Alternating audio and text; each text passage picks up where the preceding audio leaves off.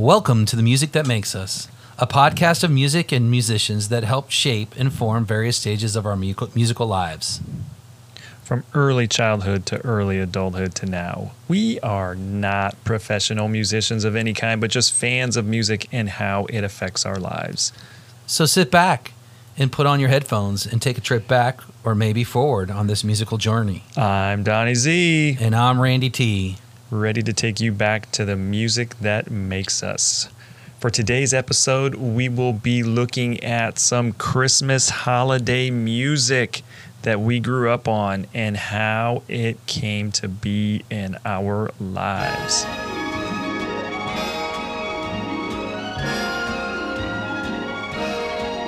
Happy holiday, happy holiday, while the merry bells. Man, I absolutely love that beginning. I love that song. Brings back many a memory of our youth and obviously still carried forward. What's up, buddy? How you doing? I'm good. It's been... We're in the holiday season, aren't we? Yeah, we leapfrogged over Thanksgiving and the entire month of November, and here we are. So yeah, we've both been very busy with kids stuff. Yeah, I've got a state champion in football, and you've got a national champion in CrossFit and weightlifting. But you know, it's still pretty cool. You know, obviously with the craziness going on and everything. But that's kind of been the focus the last 2-3 weeks, is getting ready for that and preparing. And you know, granted it was virtual, so we didn't have to travel or anything, which made it a lot more easier and accessible. But still didn't mean it wasn't stressful and everything. But still, you know, it's nice to sit down and you know, chat about some tunes with you. And yeah, get back to that normalcy. It's kind of been nice. The Christmas channels come on and got me thinking on some music from our past. You know, as I'm driving around from here to there. And, you know, I thought about this episode and I thought, you know, well, I'm going to go back and I want to research just a little bit about where did, you know, Christmas music start? Well, that was a black hole pretty much. I went into it and I was like, okay, I can't, you know, you get origins in the 4th century Rome, and then you get, you know, even further from that, the pagans celebrating the winter solstice. Pagans. You know, so you when I got into that black hole of research, I thought, maybe this stuff isn't as important as what it looked, but it was definitely, it looked like about the 1800s, Christmas music really started picking up and getting passed down. So that, you know, that's my quick research, because I know we've got a lot to talk about with these songs we've chose. Tons. So we're doing a little different today. We split it up. Instead of talking about like band like we've done before and with artists, we decided we were each going to pick 5 songs that reminded us of Christmas when we were younger. And we kind of went with the, we said that the Do They Know It's Christmas is off limits, just because it's it's just ultimately synonymous with anybody who grew up in the 80s and that holiday time. I mean, it's kind of weird that we grew up in the time period that gave us both Live Aid and Band Aid. So, you know, it was like, okay, so we each picked 5, and we told each other what they were, so we didn't have any overlap with it. And now we're just going to kind of, you know, talk about some early memories and then bebop back and forth a little bit with the songs we chose, a little bit about them, and then our personal connection with them. All right. What's your earliest memory? My earliest Christmas memory, or at least Christmas music memory, I got to go with Burl Ives singing in the Frosty and the Rudolph, you know, Christmas specials, and just like thinking, oh, there's just this singing snowman. You know, that's what you think when you're a little kid. But then realizing, oh, he's an actual musician and singer, and find out, oh, he's got a whole level of Christmas. But definitely that Burl Ives sound and deep voice and whatnot, almost like Robert Goulet-esque baritone and everything. Okay. There's some Jingle Bell Rock, Hall & Oates, a little bit more video than audio more than anything else. And then, of course, the ever-present Charlie Brown, Vince Guaraldi Christmas arrangements and whatnot. So Very nice. Those are the first three that really kind of popped into my head more than anything else. You know, we started this. We put some bumper music in as we introduced our show, and that was Steve Lawrence and Edie Gourmet. And I put that in. My earliest memory is sitting around this console stereo of my mom's and that album playing, and I just always couldn't wait till December to get here so she would actually put that album on. So that album actually had a lot to do with my early memories, you know, along with the Johnny Mathis Christmas, the Beach Boys. She had an Alabama Christmas album in there, and there was one album I always thought was kind of interesting. It was called Christmas Greetings, and it was a Navy recruiter album hosted by Danny Thomas. What in the world? And the songs were sung and played by the U.S. Navy band and choirs. Wow. And my stepfather was in the Navy and apparently picked it up somewhere. And so I still have that album today, and it's actually a pretty good album. But I always, you know, when I think of Christmas, I think of some of the tunes on that album. And Danny Thomas, you know, want you to support the Navy, you know, coming out with his narration on the album. That's an interesting propaganda and recruitment approach, if I ever saw one. Well, you know, I had a lot of music that I was looking into, and it was hard to narrow it down to 5, but I did. You know, I want to mention some of the other songs. Tom Petty and the Heartbreakers, Christmas All Over Again, Christmas Eve in Sarajevo, the Trans-Siberian Orchestra, Bare Naked Ladies, God Rest Ye Merry Gentlemen with We Three Kings. That was sung with also Sarah McLachlan, which, you know, might be on next year's, not next year's podcast, but this year, you know, I wanted to start with a banger. And I think if you're going to start Christmas music, you got to start with the biggest. And I had to choose White Christmas by Bing Crosby. Nice. You know, that song it's longing for bygone days. And it was actually put into a film in 1942, and it was not White Christmas. A lot of people think, oh, that song came from White Christmas.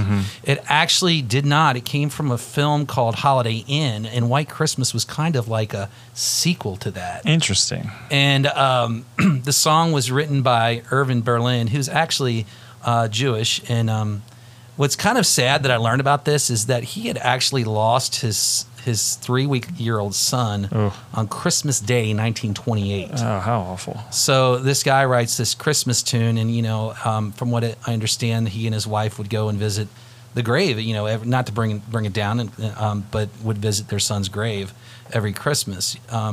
This was not supposed to be the hit of the movie, though. It was supposed to be another song, Be Careful, It's in My Heart.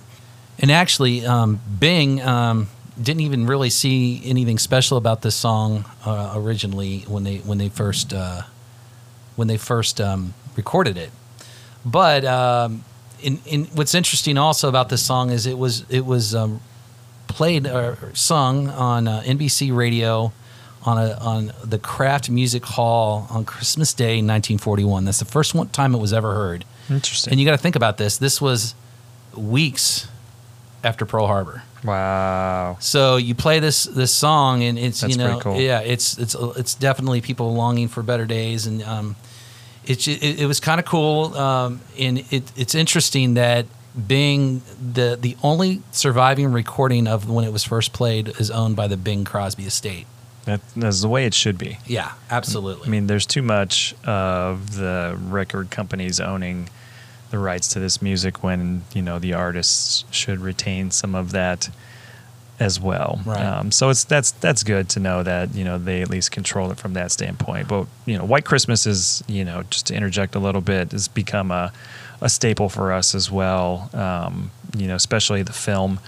It was something that my wife's dad and my daughter got to bond over when we moved out to Arizona, and, you know, got to spend some time with him before he passed. And, you know, they would tease each other from some of the different songs within there, but White Christmas was definitely one of the ones that we watch now every year, and it's like our grandpa movie and grandpa song and everything. So it's fun. It has a special place in our hearts for sure. I definitely think it set the stage for the American holiday songs with the longing for yesteryear. How a lot of songs do carry that theme through it. And it also revealed a huge potential for marketing Christmas songs and instilling nostalgia that you'd want in Christmas evermore. Also interesting about this song, it hit number 1 for 3 weeks on the Harlem Hit Parade.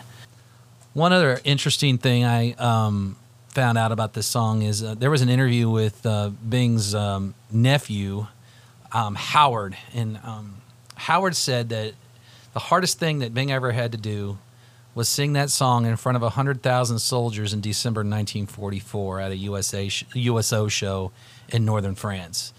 And that was just, days and weeks before the Battle of the Bulge. So a lot of those soldiers he was singing to went into battle and didn't make it out of battle. And he said that was really hard to do, and which makes me wonder, when you watch the movie White Christmas, there's a scene at the beginning of White Christmas where he's kind of at a USO show, and I wonder if that experience definitely influenced that scene in the 1954 remake, not remake, but of the White Christmas when they made the kind of sequel to Holiday Inn. Yeah, I'm sure it had to have some effect on him, and he wanted to put some aspect of the soldiers' military experience in there. It only makes sense that it would. He's definitely come across as a very conscientious individual, throughout his entire career, and it obviously was a big part of the intro to that film, and obviously the main storyline in it too, and especially the end. So I would say yes. This song, I picked it because it does make me reflect on my childhood Christmases, and I think ultimately we long for something like that, for not for just us, but for our own kids to have an experience like that, and that's why I think this song has to be first on my list. It just always does, and it's a great song, and that's why I put it there. Yeah, and it is. I mean, it just captures the essence of the holiday season and the holiday spirit for sure. So that's definitely a good one to start off with. Okay, what is your first one? Well, before that, kind of you said some of the ones you considered, so I kind of like, all right, so I'll follow suit with that. I put down the Wonderful Christmas Time, Paul McCartney. That one was always on all the time. I'd already said and mentioned Jingle Bell Rock by Hall & Oates, Vince Guaraldi music for Charlie Brown. New Element Christmas albums, those would come, I mean, they're a little bit later, but still a part of when I was at least college age. There's one that we got when we were actually living in Arizona. It's called Putumayo, Putumayo Presents New Orleans Christmas. Oh, I bet you that's... So it's like jazzy and whatever. Yeah. It's really cool. Is that something easy to find, you think? You can get the CD relatively easy online. I don't know about records or anything, but definitely that one. That one got a lot of airplay during the Arizona years, and even when we first came back, I got to put that one back in the rotation. The original Grinch Christmas theme, or the Grinch theme, and then just kind of going through today, like, I want a hippopotamus for Christmas. Okay. So it's more of a kid song. Yeah. And it's a silly song, and it's one that I had totally forgotten about. You just threw me for... Yeah. You really just threw me for a loop on that one. Well, and you're laughing because you know it too. Yeah. Because it was everywhere again when we were growing up. It's like that was always on, like, what is this ridiculous, goofy song? So if you don't know it, definitely look it up. It is worthwhile, and it is entertaining for sure. All right, so what's your first? My first is also a banger, and it's the one I got the most information on, but it is Peace on Earth, Little Drummer Boy with David Bowie and the aforementioned Bing Crosby. Great tune. Great tune. Remember, same thing, we always talked before about MTV being on all the time. That was on, and just kind of like, what is this? And it was a different variation of the song, and there's I'll tell you a little bit about the history and then the combination of how it came to be, but it has definitely stood the test of time, And I hear it, I stop, I just sing along and kind of close my eyes. And granted, my singing's poor, but either way, again, it takes me back to that time in the 80s when we would hear it more and more and more and more. And it was just it's classic for sure. But it was written in 1941 by American classical composer and teacher Catherine Kennicott Davis. But it wasn't recorded until 1951. So it lay somewhere for 10 plus years by the Trapp Family Singers. And her inspiration actually came from a French song called Patapan, P-A-T-A-P-A-N. So when you say the Trapp Family Singers, is this not Von Trapp? But, no, it's not the Von Trapps. Okay. Because I looked at that too. I'm like, wait a minute. Like, no. So, okay. So it's not quite. Just want to make that clear. Yeah, it's not quite circular that way. Like, what? 6 degrees of separation. But to her, the title of this French song translated in the pa-rum-pa-bum-bum. So that's prevalent throughout the entire song is there. So she went on to write that, one of the more iconic Christmas songs of all time. Little Drummer Boy has over 220 cover versions, and it has been recorded in 7 languages. Really? Yes. So I didn't write down or talk, like, here are a handful, and there's a ton, but some of the more notable versions or people who have recorded their version of Little Drummer Boy. And it's a who's who of, like, are you kidding me? So, bear with me here for a second. I'll zip through it.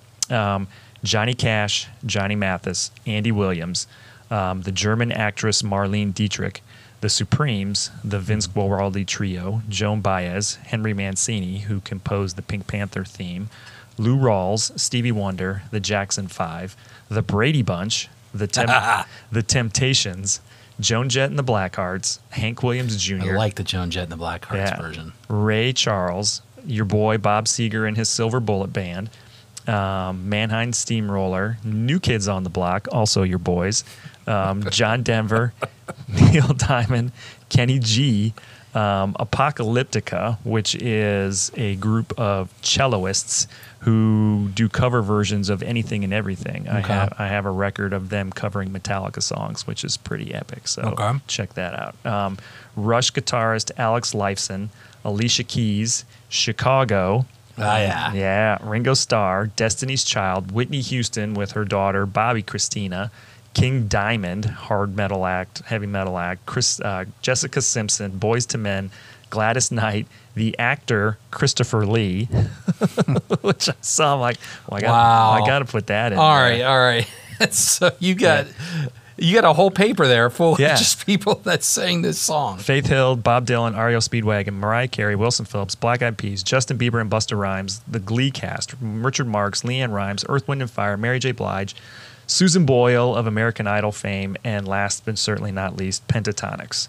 So that makes me question what's the most covered Christmas song there is. Exactly. I look back and I'm like, I've heard that version before, but I can tell you that I probably haven't heard the King Diamond one. I definitely haven't heard. Like, I'm going through them like, what? And they had it broken down by a decade, and there's still some people I left out that I didn't know, but those were some. You know who you left out? Who did I leave out? Will Ferrell. No, you're killing me here, Smalls. I'm sorry. You're killing me. You're stepping all over my stuff. Come on. I'm sorry.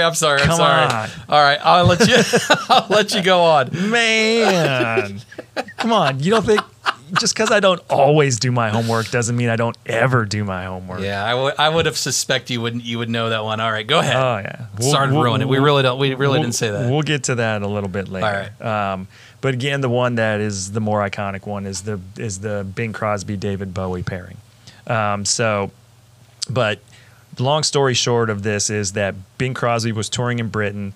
He was recording songs for a Christmas special coming out. This took place in like September of '77, and they were having great British actors or whoever record various songs with him. So Bowie initially said no, he didn't want to do it. And he changed his mind because his mother was a big Bing Crosby fan. So he did, but then he didn't want to record Little Drummer Boy. He's like, no, I hate this. No, I don't want to do it. Because everybody does it. Yeah, because everybody Apparently. does it. And he's just like, no, no, no, no, no, no, no, no, no. So the writers and producers of the show knocked out the Peace on Earth version in about an hour. And no then- kidding. Yeah, and presented that to him, and he goes, okay, we can do this. And then he agreed to do it and did so, but even then he was still, he wasn't pleased with it. He didn't like it. Like it was not one of his favorites throughout time, because it eventually got released later as a single, and he was upset about that, but he didn't have any rights to it because of the record company and whatnot. But he wasn't. But Bing Crosby spoke very highly of him and said he was a clean-cut kid and a real fine asset to the show. So he obviously didn't know too much about Bowie, but at least his appearance there. He says he sings well, has a great voice, and reads lines well. So that was obviously appropriate. And as Randy had mentioned earlier, Sorry. there is a version with Will Ferrell and John C. Reilly that's a parody on Funny or Die. But the thing is, It's good. it's good. It's not. good. They save the humor towards the end. Yeah. But I'm waiting to laugh, and I'm like, they're good. Yeah. It's like a line by line recap of the original video. And they do it, and they're getting character and everything else. And then they go through and they sing it, and it is. It's good. It's brilliant, actually. Oh, yeah. Because you expect them to, ham it up. ham it up and be themselves. Yeah. And they actually do a great cover of it. It is. It's remarkable, and it just shows the chemistry that those two have. And not that it's similar to what Bowie and Crosby had and Bing had for this, but it's still those guys together just make music literally. Yeah. Anytime they're together. So that's my first. Well done. Well, Thanks. I'm impressed with the research, man. Definitely impressed.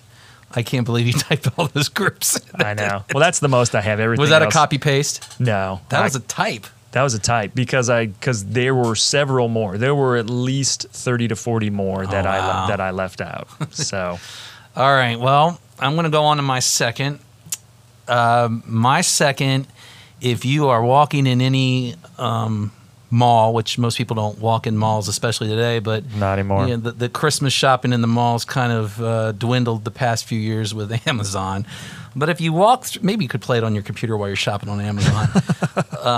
That's the new mall. Yeah, that's the new mall. And, just say, oh, put the waitresses on. Put Yep. some Christmas wrapping on. And my next one is Christmas Wrapping by the Waitresses. And the name is actually a pun because it's wrapped. It came out the same year as another female that rapped a song, and that would be Blondie. Came out the same year as Rapture. And it appeared, the video's weird. Yeah. When I went back and I kind of, I'm doing my research and looking at, and the video is actually just the same takes as I Know What Boys Like. Mm-hmm. So it's kind of almost like, oh, you guys got to do this Christmas song for this ZE Records because it was a compilation that they had, their record company was like, we need a Christmas song by you. Yeah. And so, they put this song out on. They did it quick, and they needed a video, so they took it looked like they took a bunch of cuts from their other videos and just put them into that.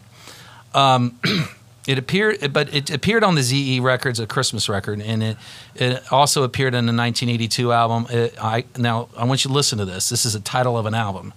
I Could Rule the World If I Could Only Get the Parts. So that's the name. I thought that's an unusually long name for an album. And another song on that album that the Waitresses did, was the theme song to Square Pegs. What? You remember Square Pegs? Sarah Jessica Parker. Yeah.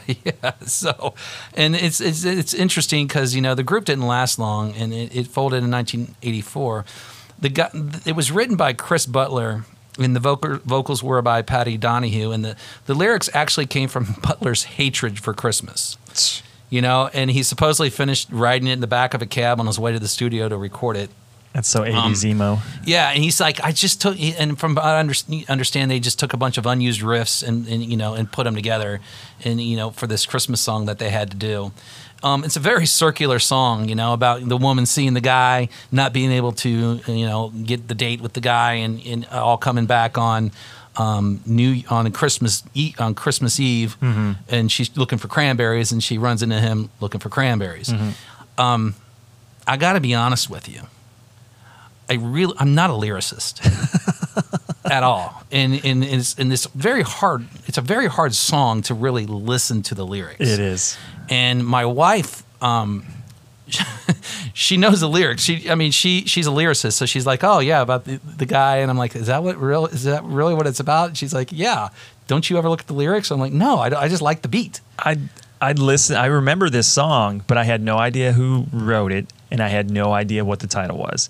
And this to me was just the Merry Christmas, Merry Christmas, yeah. Merry Christmas. Play some some saxophone or some French horn or trombone or whatever. Right. Like hear the horns and then. But the horns are awesome. Yeah, I'm a horn guy. I'm a horn guy. And then it's like dun dun dun dun dun. Dun. Yeah. And so it picks back up, but then the music is like the vocals are choppy, if at best, just more like talking. But they do tell a good story. Yeah, it does. We were sitting around the table and two or three nights ago, and it was my daughter and her friend, and her friend's like, "I hate that song. It just says Merry Christmas over there." I'm like, "There's a story there." Yeah. And listen to it, and we played it for her, and Kathy's in the background singing the lyrics because she's a lyricist. She knows every lyric, and the girl goes, "Actually, this is a really good song." I'm like, "Okay, I convinced you. I did my job." This song was covered by. It was covered in 1998. And I thought it brought a refreshing sound to the song in the late 90s. It was covered by the Spice Girls. Nice. And I actually like it. Yeah. I listened to it. I'm like, it's not a bad cover. And, it's actually a fun cover, and I enjoyed. But originally, what also brought attention to this song, it came out on that ZE Christmas album, I think, back in 1982, but it was released on A Very Special Christmas in 1987. And when it comes down to A Very Special Christmas, that's the OG of Christmas albums. That's the OG of compilations. I mean, if you grew up in our time, that was an album everybody had. Yep. Probably on CD or tape. CD more than likely, because that was the new hot medium to get your music on, for sure. And it was, and I've got a few from there, and it's like you can't grow up in the 80s and not have an association to multiple songs on that album. Right. You can't help but gravitate towards it, like, yeah, there it is. Yep. All right, so we want to keep this around an hour, so we got to speed through it. Yeah, you go ahead and what's your next one? So my next one is actually off A Very Special Christmas as well, and it is Christmas in Hollis by Run DMC. Run DMC was my favorite hip-hop band by far in high school. I loved everything about them. I loved their look. I loved just the simplicity of their rhymes. They were clear, they were clean, so I could listen to them in front of my parents, and I didn't have to worry about it. Well, not in front of them, but I didn't have to like turn it down or worry about them getting mad or upset. It's gaining popularity due in part to their crossover with Aerosmith at the time. The video is funny. The song, and this is actually the only song on A Very Special Christmas that is an original. Everything else is a cover version. So they wrote the song just for the album. Oh, just for that album. Yeah. Okay. So it's been on. So the other songs that had been recorded, they could be originals by the group, but they were on another album before, is what you're saying. Yeah. Okay. So like everything that's on that album was written by somebody else and covered by the artist, whereas Run DMC's is the only original. And they were ones that initially they didn't want to do it either, but then somebody came with a good idea. They're like, okay, we'll do it. And it's just like, we'll tell this story about, Santa and Hollis. Yeah, man. That video is the best. It's the greatest. It's so funny. Because it totally puts a visual. Yeah, it's silly. And and it's been used in, let's see, it's been referenced in a series of different television shows, most notably Brooklyn Nine-Nine, Chuck, The Simpsons, Orange is the New Black, and one of our favorites, The Office. It's been in the 2018 Grinch movie, Daddy's Home 2, and of course Die Hard, the ultimate Christmas movie. I'm just kidding. But and it's the only original track. The rest are covers. I'm just a big Run DMC guy. I love everything about them. It's one of my things that's non-wavered. If you could put on a couple of their albums, I can just recite it all. I would love to know the number of people that bought A Very Special Christmas for that song alone. Yeah, exactly. I mean, it probably during that time, it probably that's what drove a lot of the sales was if you wanted that song, it's on there. We got the other songs covered somewhere else. Yeah. But we want that song, and because that was the only place you could get it. So it's like, all right, it was a good marketing plan, so they could try play like that. They needed to sell anymore, but that's my number 2. Okay, all right. My number 3, probably the most soulful song on my list is Donny Hathaway, and I had to put it. Oh yeah, because I love Donny Hathaway. Yep. This Christmas. You told me you were doing that. I just responded back and went, duh. You did. I'm surprised that wasn't your first choice. So it is by far the most soulful Christmas song you'll ever hear. And it's just, gives aspirations of everything going on right for Christmas. What's going right for Christmas, not sad, what's going right. Mm-hmm. And I love it. It comes distinctly from the Black Experience.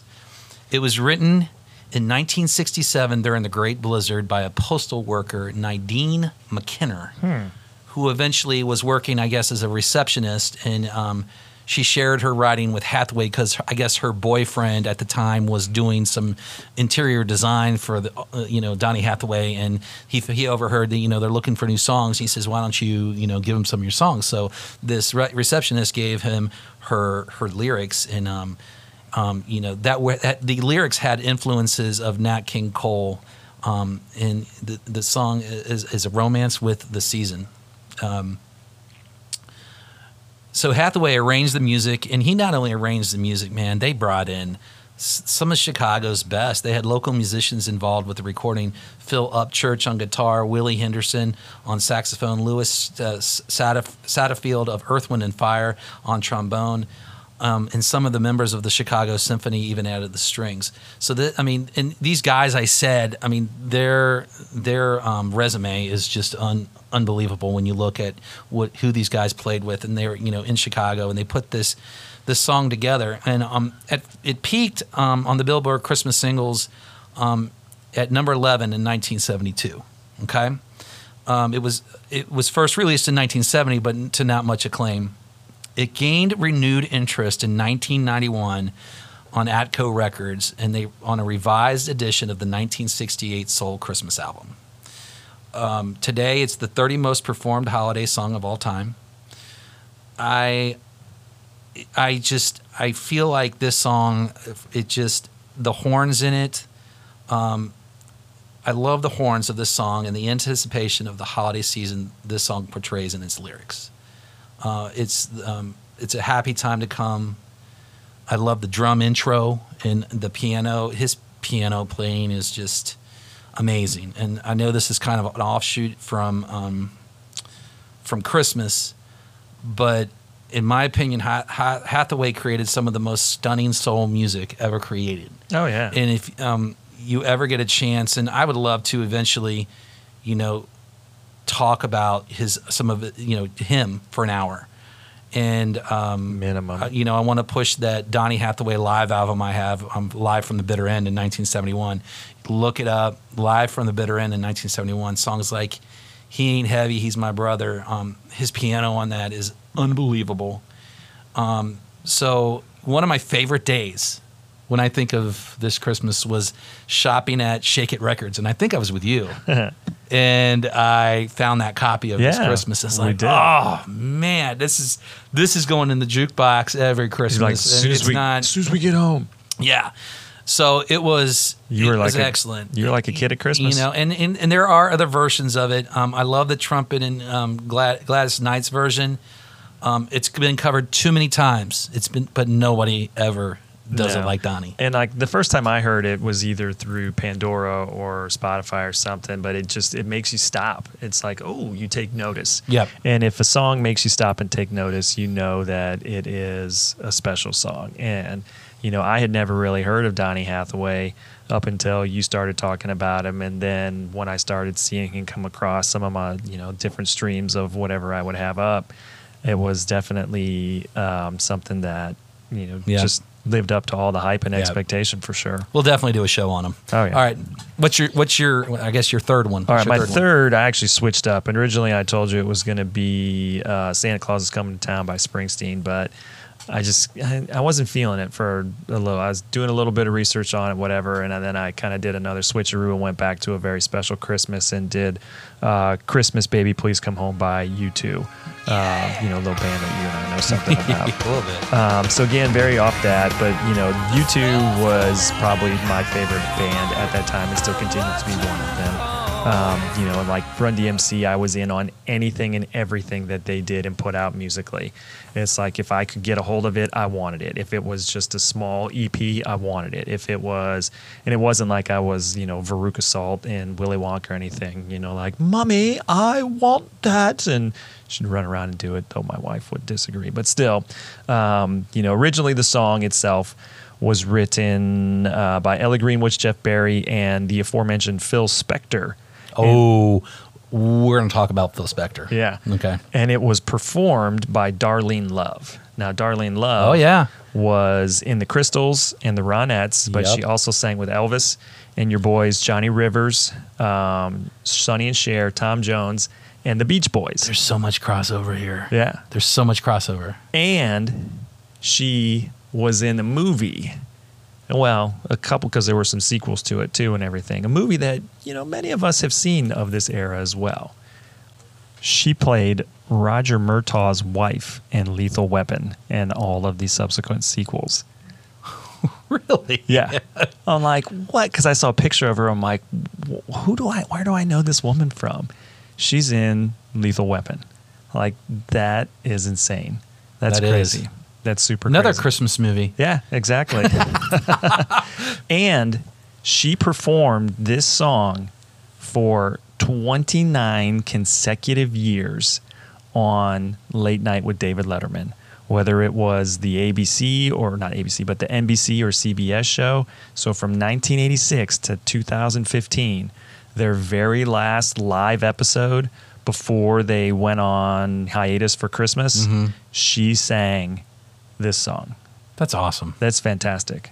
So it's just a little bit for that. Spector also rewrote it and retitled it Johnny Please Come Home because he really liked the sound and the flow of it. And she recorded that version so they would have something else to kind of put out and make more money off of, my guess is. But the U2 version was actually recorded during a sound check in July of '87 in Glasgow, Scotland during the Joshua Tree tour. I saw them on the Joshua Tree tour. Did you? In 87? Yeah. No. You're not a real fan. Okay.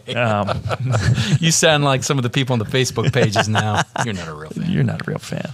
But Darlene Love was actually part of the backing vocals of this track. So she was there at the sound check.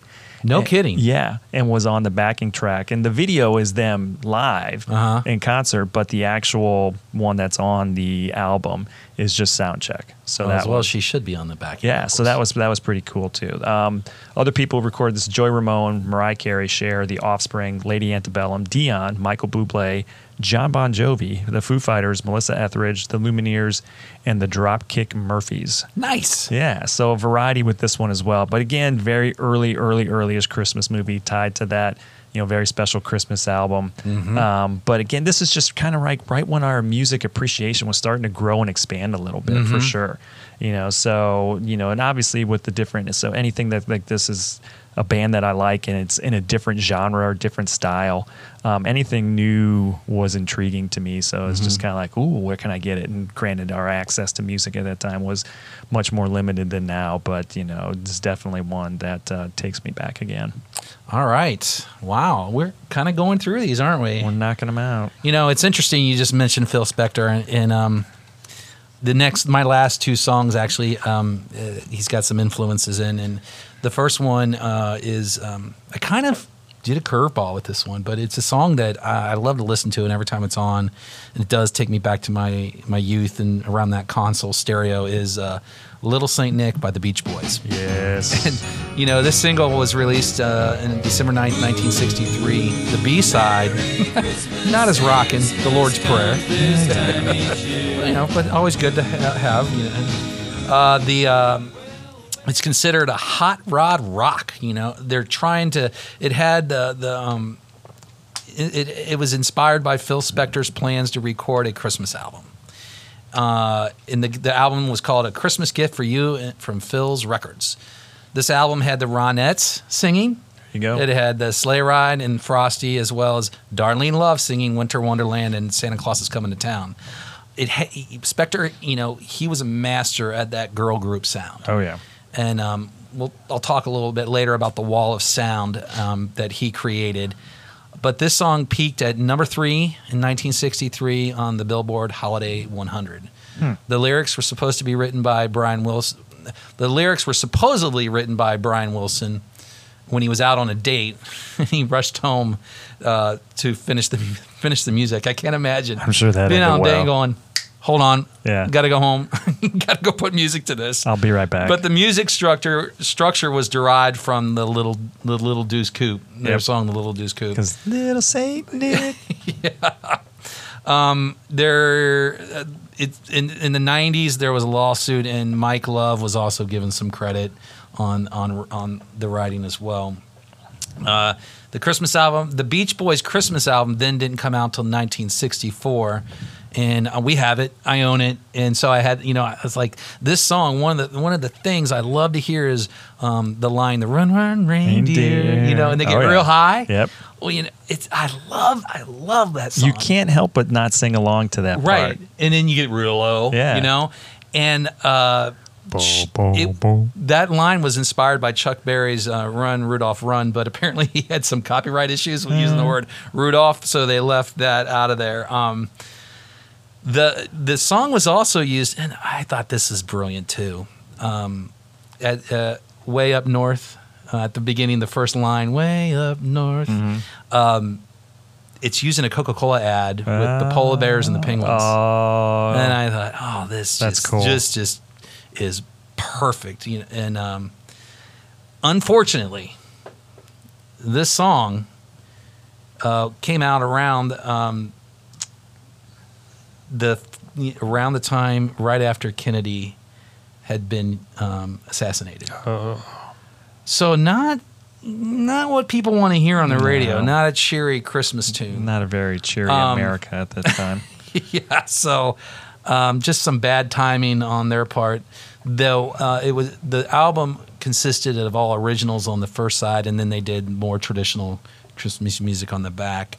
I still own it and play it every holiday season, scratches and all. Original copy. Yeah, scratches and all. Original pressing. But it definitely takes me back, and that's my fourth one. Nice. Well, my fourth is also a curveball, and it's probably the epitome of non-traditional. We were huge Star Wars fans growing up. We had any and everything Star Wars merchandising wise. It just came across, and it's not like we were all like super nerds and everything, whatever. But yeah, we're all nerds in our own way. But there was the Star Wars Christmas album that was always playing in our house around Christmas time. And off of that was the "What Do You Get a Wookiee for Christmas When He Already Owns a Comb?" And if you've never heard it, you can't really get it anywhere. No, you can't. It's. I think there's a reason why. Yeah, and it's one of those where it's so bad it's good, and I wouldn't say good, but you can't help but laugh. Like, people are being highly critical, like, oh my God, this is so awful. Like, yeah, it is. That's part of the joke. That's part of the joke. They even had a disco album, like, by the same people. So, like, Miko Monardo was the producer, and Maury Yeston wrote the music and lyrics to most of the songs on this album. Okay. And he sang the lyrics, or sang. By the writer? No, he sang this song. So, and Maury Yeston is a Yale music professor who went on to become a Tony Award-winning Are you kidding Broadway musical composer. And this is just a... Are you kidding me? No, this is a joke. Okay. It's like a silly, hokey, For those of you who have not looked this song up, cheesy. I think you'll look it up once. Yeah. And only once. Yeah, but it's just like, I can't help but hear it, like, Takes you with back. love and understanding, and just kind of like, oh my God. Well, you know, I know why you can't find any copies of it. It's just like the holiday special itself. Well, because Lucas had everything. Yeah, he bought it all up or got rid of Got it or rid did of whatever. as much as he could. Like- Too bad for YouTube. Too bad he. You for can't YouTube. you can't get it on iTunes. You can't find it anywhere on Spotify. They talk about it, but there's nothing there. There's links to it on YouTube, so you can download it there or listen to it there. But it's bizarre. Like, they had, I went and Well, looked. just like the special. Yeah, they went, and I think we have a copy of that somewhere too. But like, it's hokey, cheesy, everything.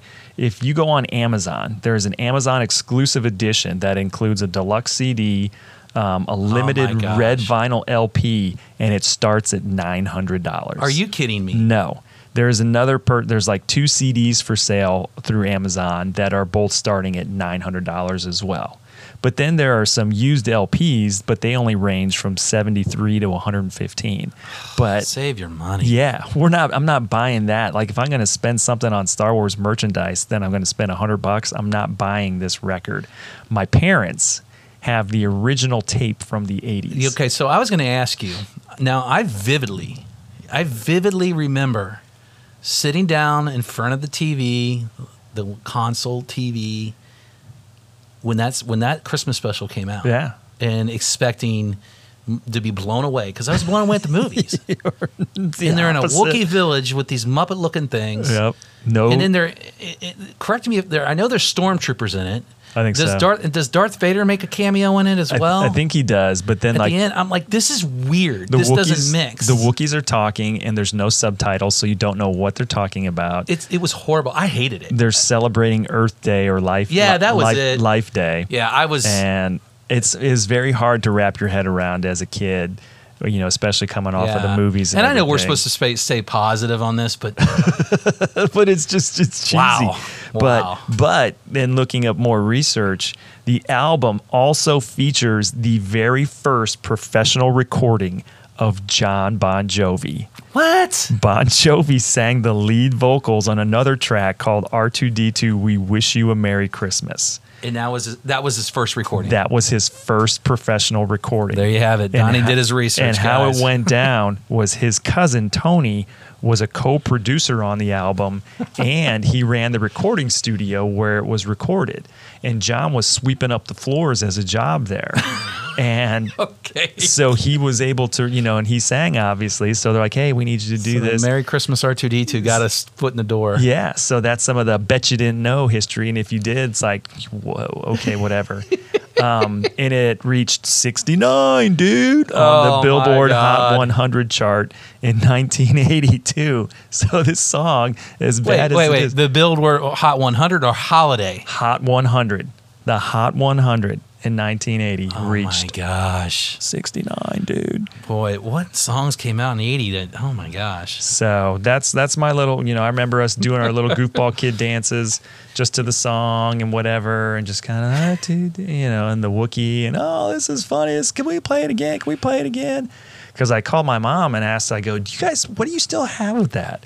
And she goes, well, we have a CD, but they had like a repressing or re-release, and then they have the original cassette, All right. which you cannot find anywhere. So well, there's they the need to curve. put it on Amazon and get $900 for it. if possible. All right. Some dummy will pay for it. Moving on to my last song. I really struggled with these songs, but and picking just 5. And we'll do one next year, holiday mix. And we are doing a holiday mix. We're putting it together on Spotify. If you want to, we'll give a link with the show. So please make sure to go to that. And one song that won't be on the Spotify link is the one we just talked about. Because so if you don't want to listen to that, it's separate, so you don't have to worry about it. You're going to have to go to YouTube or something. So my last song is by the Queen of Christmas, Mariah Carey. Of course. All I Want for Christmas Is You. And I know everyone's going to be like, of course it's on. But if you're doing your first holiday mix and you're putting your first holiday mix show together and you don't have this song on it, shame on you. Shame on you. Something's wrong. And I just felt like, I've got to do this song justice. My wife really wanted me to put Tom Petty on, and I love Petty's song too, but I just had to go with this song.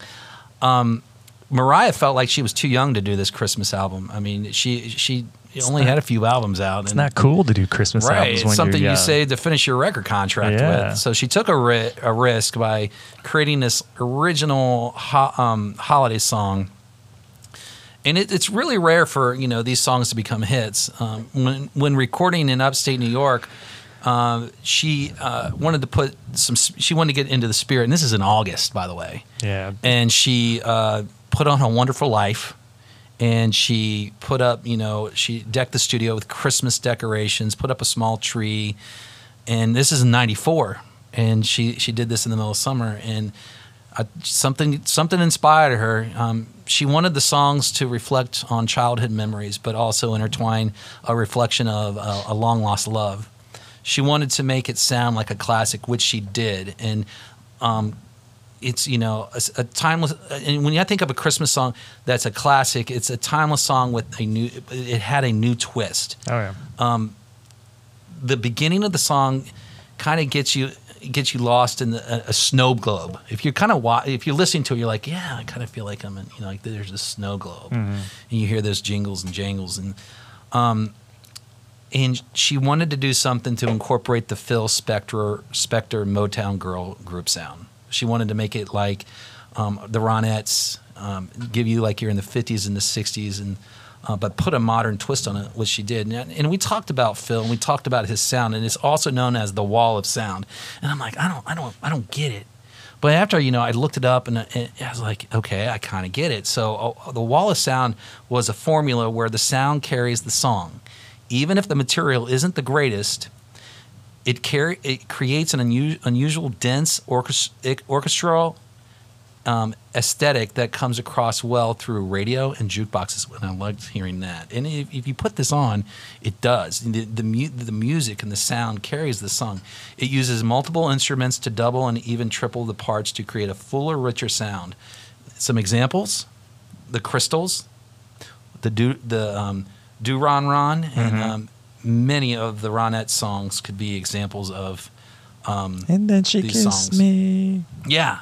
So, this song, All I Want for Christmas Is You, it's a up-tempo song composed with pop, soul, R&B, gospel, and even dance pop influences, which to mix all that and put it into the way she did is incredible. It's talented. And then, whether you like, it's okay, it's hokey, it's this, it's that, it's great. Just like the Spice Girls song is great. Right. Like, I don't care it's by the Spice Girls. Right. It's like it's like I'm revisiting everything that I didn't like or was like, or kind of sloughed off before. Like, it's fun. And she's constantly putting out, she put out 2 more videos for it last year. Yeah. And this song, it's broken Guinness Book of World Records, highest charting holiday song on the Billboard U.S. Hot 100 by a solo artist, the most streamed track on Spotify in 24 hours for a female artist. Most weeks in the UK singles top 10 chart for a Christmas song. And guess when this song finally hit number 1 on Billboard? Last year. 2016. Or December 16th, 2019. 25 years after it had been released, it finally hit number 1. Some consider it the unofficial song of Christmas each year. That's a travesty. Should have been number 1 much sooner. Here's the most interesting fact I found out. A British farmer put the song on a loop and swears that his goats produce more milk. Whatever it takes, man. Whatever it takes, man. But what I love about this song the most is and I wonder if this movie put it kind of gave it some increase in sales. In 2003, one of my favorite, probably top two or three Christmas movies is Love Actually. Mm-hmm. And if you haven't seen, have you seen Love Actually? No. Okay, I'm going to tell you this right now. You need to go home. You and your wife need to sit down and watch Love Actually, because if there's any of a feel-good movie around this time of year, Love Actually is one of the best. Consider it done.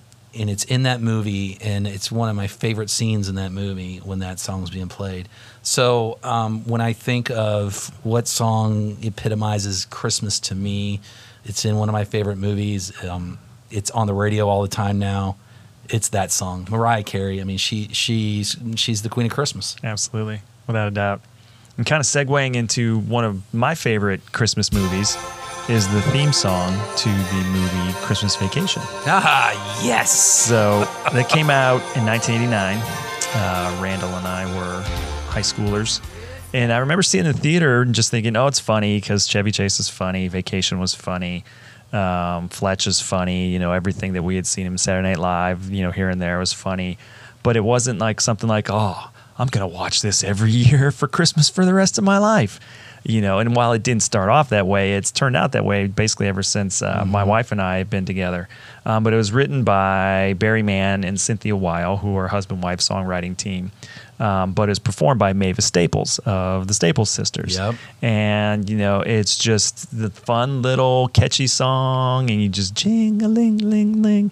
But It's I a think great tune. it is a great tune, and it intros the movie. It's in the opening credits. It's got the cartoon Santa going here or there, checking Clark Griswold, checking this, and it's just obviously the movie gets more notoriety than the song, but the movie's cheesy, it's funny, it's it's ideal, it's ups and downs, it's crazy family, it's unexpected, hiccups in the holiday season. It's got everything that has occurred to all of us at one point or another.